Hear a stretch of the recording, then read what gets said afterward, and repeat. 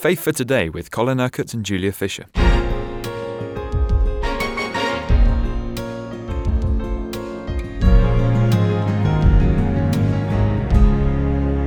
You are explaining to us the gospel message this week, Colin. You're making the point that it's the most powerful message in the world.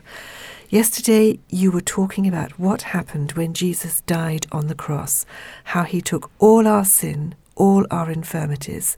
He went to hell, as you so rightly described it, in order that we needn't go to hell. Now, I asked you a question just towards the end of yesterday's programme. How can we be sure that we are forgiven?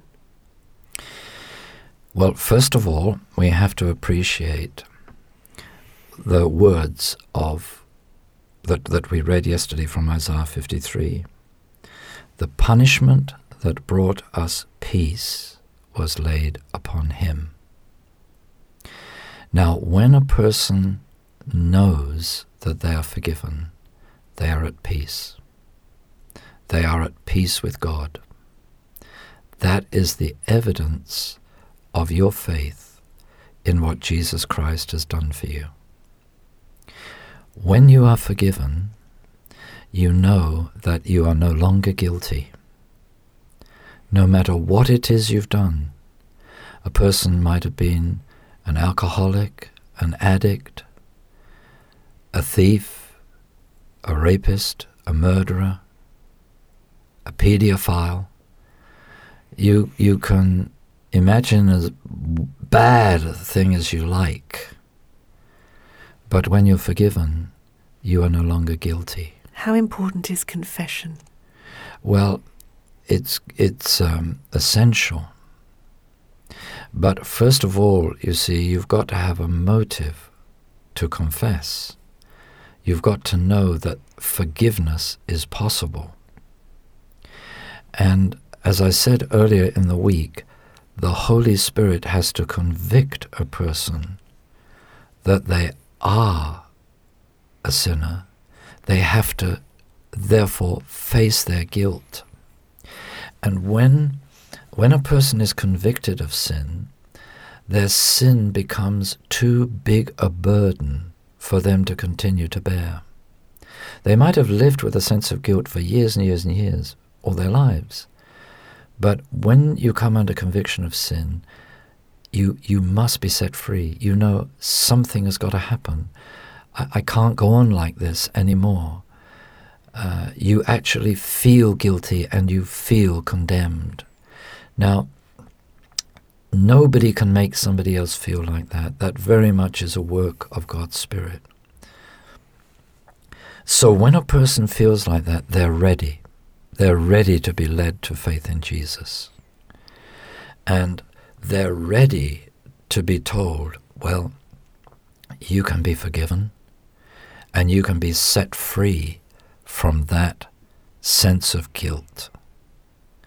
And yes, forgiveness comes through confession. If we confess our sins, he is faithful and just to forgive us our sins and to cleanse us from all unrighteousness. But you see, just before that, John says, if we claim that we have no sin, we deceive ourselves and the truth is not in us. So you see, you have to wait till a person has that sense of sin, because otherwise, they could just think, well, I'm a good person, I'm a good citizen, I don't do anybody any harm, I'm all right as I am. That is called, of course, self-righteousness, which is as filthy rags in the sight of God. And it's deception. If we say that we have no sin, we deceive ourselves. But when you have that sense of sin, you know, something's got to happen to me. I've got to get rid of this. And of course, as soon as you confess your sin to Jesus and ask him to forgive you, whether you're doing that with somebody else who's already a Christian, whether you're doing it on your own, God will immediately answer. And I mean immediately answer. There comes this supernatural sense of peace. And then the awareness, I'm forgiven. Now, what does it mean to say God forgives us? I'm going to just draw on a number of ways in which forgiveness is described in the Bible. It's like the morning mist that disappears before the rising sun. If you imagine a morning mist, as I was going to work yesterday morning, there was a morning mist over the fields near our Bible college. And it just reminded me, of that biblical truth, that the fog of our sins, the mist of our sins disappears. And I knew as soon as the sun comes up, that mist will disappear.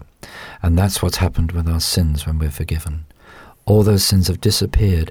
It's as if they were never there. Now, this is what many Christians don't appreciate. God's forgiveness is so complete that He treats us as if those sins had never taken place. We are made a brand new creation. The scripture says He puts our sin behind His back, meaning that He will never look at it again. He will never treat us as the sinners we used to be. He will never judge us or condemn us for any sins that have been forgiven. Those sins are forgiven now and for all eternity. So when a person knows that they're forgiven, they have this tremendous sense of peace and freedom. They know they have been set free. This is why Paul says to the Galatians, it is for freedom Christ has set us free. So they've been set free from guilt. They've been set free from sin. They've even been set free from the consequences of their sin when they're first born again. Now, God wants every believer to live in the good of that forgiveness. Now there is no condemnation for them. And you see, when a person is born again, they are made one with Jesus Christ. The scripture actually says they live in Him and He lives in them. We'll explain that later on. But what it means is that there is now no condemnation for us. So for that new person who before they were forgiven had this tremendous sense of guilt and heaviness, this sense of condemnation, now suddenly there is this knowledge of being forgiven, there is this peace with God, and they realize there's a freedom from condemnation. They are no longer under the condemnation that they felt before. Now, they might not be able to express that in those words. That's how the Bible describes it. But there's just this sense of knowing that now they're at peace with God, and because they're at peace with God, they can be at peace with themselves. Colin, there are bound to be people listening to this program who have been Christians for some time, but they know that they are carrying sins. They have sinned since becoming a Christian. They haven't perhaps confessed it, they've hidden it. What should they do in order to get back to that place? Well, this is the very reason why I'm doing these programs this week. Because you see, that forgiveness and that freedom is not only there at the beginning of our Christian experience, it is to be there throughout our Christian experience. Every day. So what we did at the beginning, we've got to continue to do. So whenever we sin, we should immediately turn back to God with repentance, ask for His forgiveness, and again, His peace will be there. In other words, if we lose our peace, we've got to get back to the peace. Unfortunately, sometimes Christians backslide, as we call it. They go right away from God. And you see, when they go away from God, they lose their peace. Do they lose their salvation as well? That's not what the scripture says, because God is waiting for them to return. I believe if a person is really a Christian, has really been born again, they may backslide, but they'll come back. They won't be lost forever, because the Spirit of God is actually at work in them, and they may be denying God, they might go back into a life of sin, but they know the truth, they've tasted the truth, and when things get bad enough, like the prodigal son, they'll come home, they'll come back to Father. And often after a period of backsliding, a person becomes a stronger Christian and believer, because now they know, I'm not going there again. I lost so much. Now, praise God for His mercy. He's brought me back to where I needed to be. But it's not a good idea to backslide, obviously. It's not a good idea to stop confessing our sins to God. It's not something you recommend. Oh, definitely not. The one who lives and continues to live in the peace of God is far better, because you lose ground. You can lose months or even years of fellowship with God and what He could do in your life and what He could do through your life by backsliding. You lose all that. And so that's not a good idea.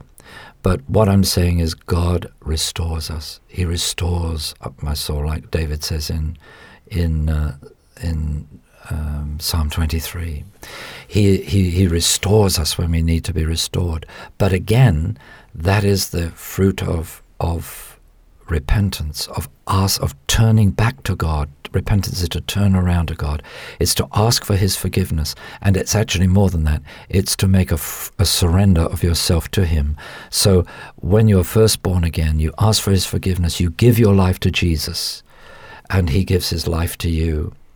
And when there needs to be a renewed repentance in our lives, we come back to Him, we ask Him to forgive us, and we make a renewed offering of our lives to Him, and He restores that gift of righteousness. And this is what we're going to talk about now, because